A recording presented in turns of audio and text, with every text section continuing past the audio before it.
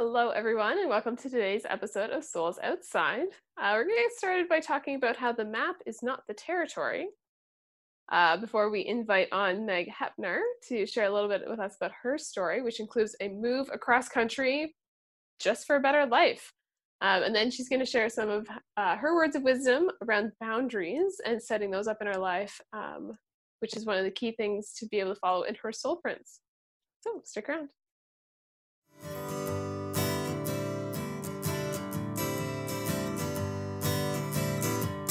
Welcome to Souls Outside, where we're all about finding the trail to stay true to your path. We do this by inviting featured guests on every show to share with you how you can follow in their soul prints, so you can choose which trail maps you need to continue on your journey. My name is Shannon Pohl, and I'm loving having navigated my own pivot from engineering to now being a master results coach and hypnotherapist, plus a forest guide who loves getting outside so we can learn from the nature, foster stewardship, and really amplify our successes by being outside in nature. I'm so excited to have you join today's episode. Welcome to Souls Outside. All right, hello everyone. So we're going to start off today's episode by talking about how the map is not the territory. Ooh.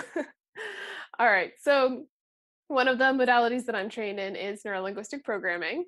And for me, neurolinguistic programming, NLP, is really the alphabet of the universe. So it's really one of my favorite things now that I'm trained in it. It's going and listening to different speakers and workshop facilitators and trainers, and learning, hearing what they have to say, and being like, oh, cool, that's like A in what I learned, or B. So it's kind of about you learning this universal language that we can dive into and make cool and reflavor however we want, and be able to communicate with each other, because it's all about humans and how humans work. So more on that some other time. I bring that up because there's a lot of presuppositions in neurolinguistic programming, which are like convenient assumptions, because one of the things we know about our brain is that it filters information. We talked about this in a previous episode. All the information coming into our brains gets deleted, distorted, and generalized to result in the words that we say and how we experience situations. So as practitioners of NLP, we use these convenient assumptions because they become foundational principles of how we operate and move forward. And so one of the ones is the map is not the territory, which is, by saying that, we're saying that the words that we use are not about the event or the item that they represent. So there can be a disconnect between the two of them. Because as we talked about in a previous episode, the deleting, this distorting, and generalizing based on all of the info that we're getting into our bodies and our brains, filters down and then results in the words we say. So in a previous episode, we talked about label of a label of a label. And that's part of this, is that the words are just one of those structures. And so, where the map isn't the exact thing that you end up walking along. So just like when you look at a map of Canada, like our guest today did at one point before deciding to move across the country, when you look at a map, that's only a high-level snapshot of different pieces. When you actually get in there and get it on the ground, things are different. There's trees, there's rocks, there's houses, there's other people, there's roads, there's rivers. So when we're even using our words and talking with each other, those are just one piece of it. So when we dive into them and like, why are we using certain words? What do we mean with those words? Which is where a lot of, this is going to tangent a little bit from today, but where a lot of communication breakdowns can happen is because you say some words to me, I hear them, they go through my filters, and I get meaning X. However, meaning X might not be the meaning that you meant. You might have meant Y. And so it's sometimes when we're like, did you actually mean, so you say words, I hear, I get X. That's where I can be like, wait, did you actually mean X? And you're like, the other person can be like, no, I meant Y. And you're able to sort that out, solve that. And so, as we're going to hear from Megan a little bit, they realized at some point that the territory they were navigating and living was based on, they were trying to recreate this map that other people were seeing, and realized it didn't fit. And I think that's where we get caught a lot of times, is that everyone's looking at all these maps, all these like paths that we should be taking, and we try and just do the map in our lives instead of digging down deeper and asking ourselves, well, is it the map that I want, or is it the actual on the ground territory of what the thing is? Do we just want to be with this loose structure, or do we want to dive into those words and what everything means? And so, which we do a lot of on Souls Outside, is questioning those things and saying, is the norm, is the status quo, is the thing everyone else thinks I should be doing really what I want to be doing? Which all of our guests have at some point said, nah, we're done with that. We're going to pivot and do something different. Which, well, I love all of our guests. They're all amazing. And this one I think is cool because it is a move across country, which is not for work, not for, I'm going to say any externally validated reason. However, they decided that for their life, they wanted a different territory to navigate, and to break free from just looking at that map. So I think we'll keep it short and sweet this morning, and just starting to open up that for yourself. Like, are you really fixated on that map, the structure of things, or are you diving in deeper and really exploring more? Do you want something with lots of trees and rocks, or buildings, or cities, or towns, or people, or what does that territory look like that you're going for? All right. In a few moments, we'll bring on Meg Hepner and learn about her story.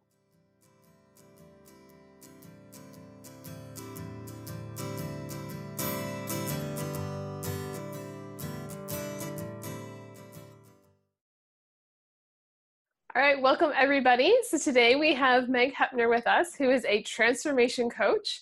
And I love her story for many reasons, one of which being it includes a move across the country to BC. So Meg, I'll let you introduce yourself a little bit and start telling us about your journey. Absolutely. No, first of all, thank you so much for having me. I'm so excited, first of all, to meet you and to be on this podcast. What a beautiful opportunity that you've given me. And so thank you so much for that. Yeah, we have had quite the adventure this last couple of years with our move across the country, because most of the time when you move for a reason, like you have a job or you have family or you have something there, but that was not it for us at all. We just moved because we wanted something completely different. And, so for us, my husband and I are both life coaches. I work predominantly with women who are sort of feeling stuck in their lives. They feel like, oh, you know what? I need something different and I want something different, but I just don't know how to do it. And so I walk with them through that journey. And we found ourselves in our own journey like that, which was really just sort of kind of funny, where we found that we had this experience of living the status quo, of every couple of years upgrading our house, upgrading our vacations, upgrading our cars. And we just went, oh, this is not really all there could be to life. Could there? Like, there must be something more. And we had the good fortune of having our second son being born with high functioning autism. And he became a radical catalyst in our family for just hitting against anything that was status quo and anything that was just normal, so to speak. Mm-hmm. And so we looked at him and how free he lived and all this stuff. And we went, oh, that's what we want to do. We want to live that freedom, that way of just being authentically yourself. And it included a move across the country, which has been fabulous. So cool. And so, I mean, can you tell us a little bit more, like, what was that like, all of a sudden being like, status quo doesn't work anymore? How did you navigate that? Yeah, it's such an interesting thing because it creeps up on you so slowly. Like, we're so ingrained in our life and in our development and in our childhood that just there's a certain way of being. And I understand that because, I mean, look at our population in this world, right? We need certain things to be a certain way so that we can have a culture, so that we can have community. I understand that. So it makes sense to me, and I'm not entirely against it. But ever so slowly, my husband and I realized, like, shoot, why when we do the right thing, Mhm. does it not seem to bring us any happiness? Why does it seem that when we get the education or when we get the house or when we have the vacation, that afterwards we're just sort of left feeling down? And that's how it started. Just that, Mhm. cluing into that piece of going, I don't feel happy when I get the things that I want. That was the first step. Mm. And then to go, so why? What is it about this that isn't fulfilling? And realizing that what we actually need and what the world actually offers for some of us don't match. We wanted adventure and excitement and risk and daring and, you know, that feeling when your heart kind of beats a little fast because you can't believe what you're doing. Like, we wanted that, and we had sort of just taken that out of our life by doing the right thing, like I said. Mhm. So, yeah. Very cool. Yeah, I think probably many people can relate to that. But all of a sudden, one day, you're like, "Wait a second, I'm actually not happy." Yeah. People keep asking me how I am, and I'm like, "Oh, good, good, good." Yeah. But really, if we tap into that, like, are we actually happy? Are we actually joyful? Even like, we go beyond Totally. happy. Is there Yeah. joy in our lives? Totally. So I think Well, and that's. then we add to that the guilt of not being grateful for what we had, because we had Mm. a beautiful life. There was nothing wrong with our life. So then Mhm. you feel guilty and you go, well, I should just be grateful, right? And Mhm. there's always that you add to it. So yeah, it can be a little messy there for a while. Yeah, awesome. So cool. And I mean, part of your move when you talk about daring adventure has included like getting outside more. Can you share a little bit Yeah. how the Yeah. outdoors is? For sure. So the area that we lived in was beautiful. Like before we did our move, it was beautiful. But it was extremely cold for a large part of the year. And we had just sort of become these couch potatoes where we were like, no, it's too cold to be outside, or it's too hot to be outside, or whatever. There wasn't that spark. And probably it had a lot to do with how we were living, right? Status quo living. We were just kind of like, never had that motivation or that fire to get outside. Mhm. And then when we moved to a place where there was so much to explore and there was such a different landscape that we were like, you know what, let's just go explore our new province. That was how it started. Let's just go explore our new province. And all of a sudden we went, wow, when we move, when we're in nature, guess what, we feel much more joy, more happiness, but we can hear ourselves. We can Mm. actually hear ourselves because there's a calm that comes over you when you're out in nature, when you're out with all the beautiful things that this universe has created. There's this peace and this calm, and all of a sudden you go, I can hear myself. I can hear myself think. And then when I can hear myself think, I can hear what I want. And when I hear what I want, I can actually go into that direction instead of bringing it all full circle, living the status quo, right? So yeah, being outside, doing things like hiking and going for walks, and we have beautiful parks close to us, doing that kind of stuff has been a massive benefit to our family, and we love it.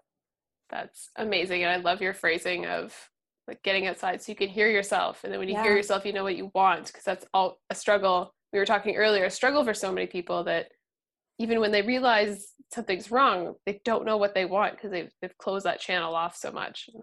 I Yeah. know in a lot of my work, we talk about let's get outside to be able to do Yeah. that. And love that you're echoing that in your own family experience. Yeah. Well, and that was a huge thing for us when we decided we didn't want to live the status quo anymore. We went, what do we want? And there was nothing.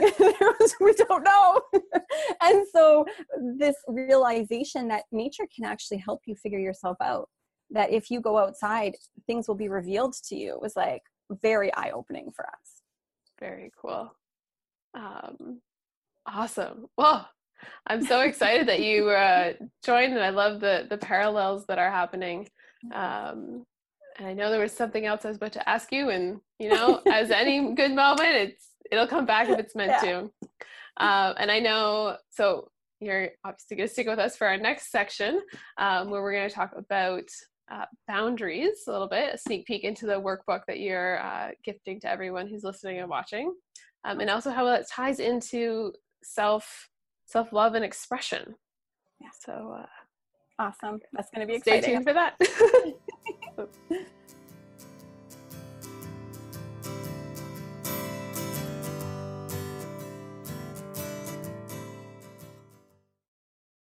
All right, welcome back, everyone. So we still have Meg Hepner here with us, who is a transformation coach, and she's going to talk to us a little bit about boundaries, give us a sneak peek on the boundary setting workshop workbook that is available for all of you to access in the show notes. Though she does do a boundary workshop, so maybe that's something you're all going to be interested in. And we're going to talk about she's going to talk about boundaries and how they're impacting our self-love time and what we're doing with self. So Meg, I'll turn it over to you. Awesome. Yeah, no, boundaries is something that I'm so passionate about. One, because I was terrible at them for most of my life, and they caused me so much misery, and I didn't have the things I wanted in my life because of my lack of boundaries. So I'm passionate on it. I'm passionate about them because of my own personal experience. And then also in my work, I see women all the time giving and sacrificing and putting themselves out there, thinking that that's going to bring them joy in life. And what it ends up bringing them is just this tired, exhausted life where they go, this can't be what it was supposed to be, right? Mm-hmm. And so yeah, no, I absolutely love it. And people don't often think about this, but the concept of self-love, we're all told love ourselves, but how do you actually break that down? What does that actually mean to love yourself? And very often the culture will tell us, well, we should go shopping, or we should go get our hair done, or we should go get nails done. And we do that and we go, shoot, how come I don't love myself more? And it's because those things don't work. That's called self-care. That's not called self-love, right? And so boundaries is a huge part of loving yourself, of saying I matter. And if I matter, then these are the things that I am and am not going to allow into my life. These are the things that I'm going to go for and I'm not going to go for because of my boundaries and because I know my own sense of worth.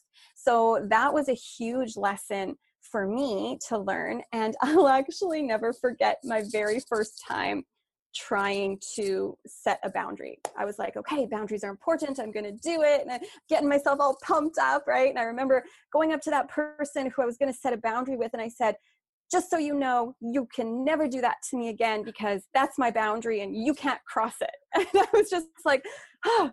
And surprisingly, they did not respond very well. I know, shocker, right? Oh, yeah. But it actually opened my eyes to a huge misconception that we have about boundaries.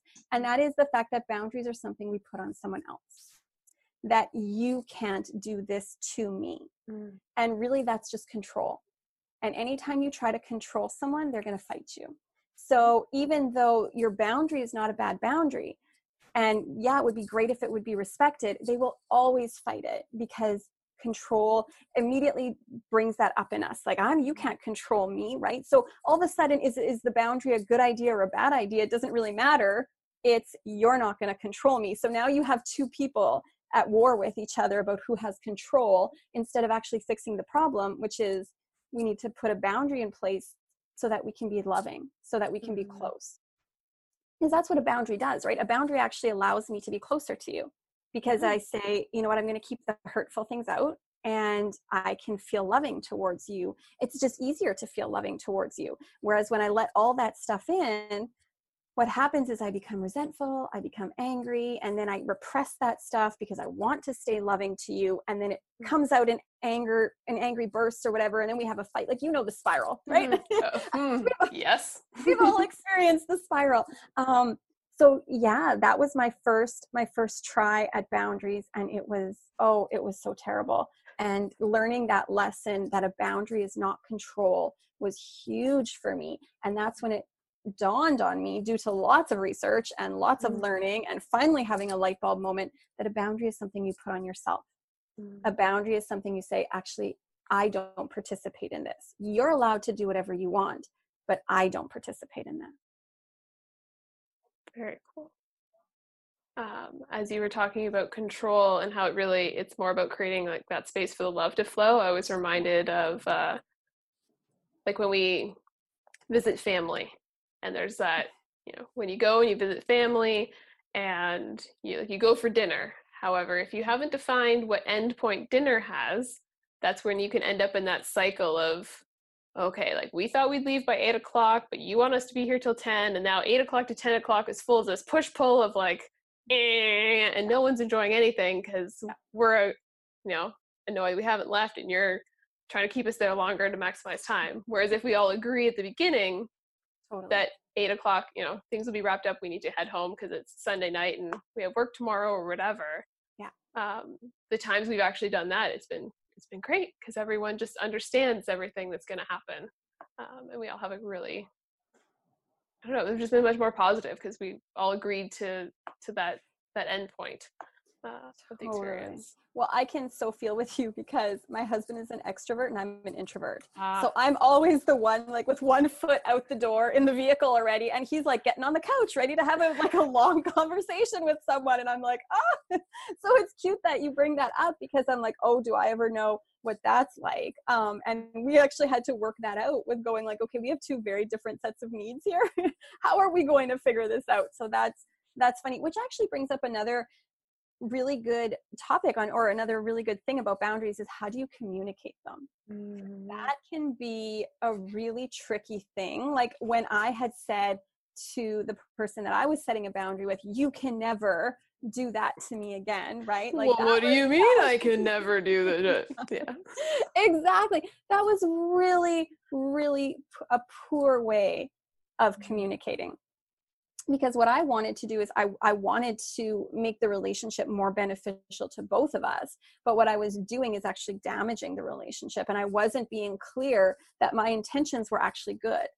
And that I knew that the reason they were crossing this boundary, first of all, one, they didn't know it was a boundary for me because when you, I'm a 40-year-old woman. When you grow up and you're my age and you've had my life experience, you just sort of keep your boundaries hidden, right? You pretend you don't have any. And I know a lot of women are the same way because we're taught that boundaries are selfish or boundaries are, not what you do when you're a woman because you sacrifice and you give.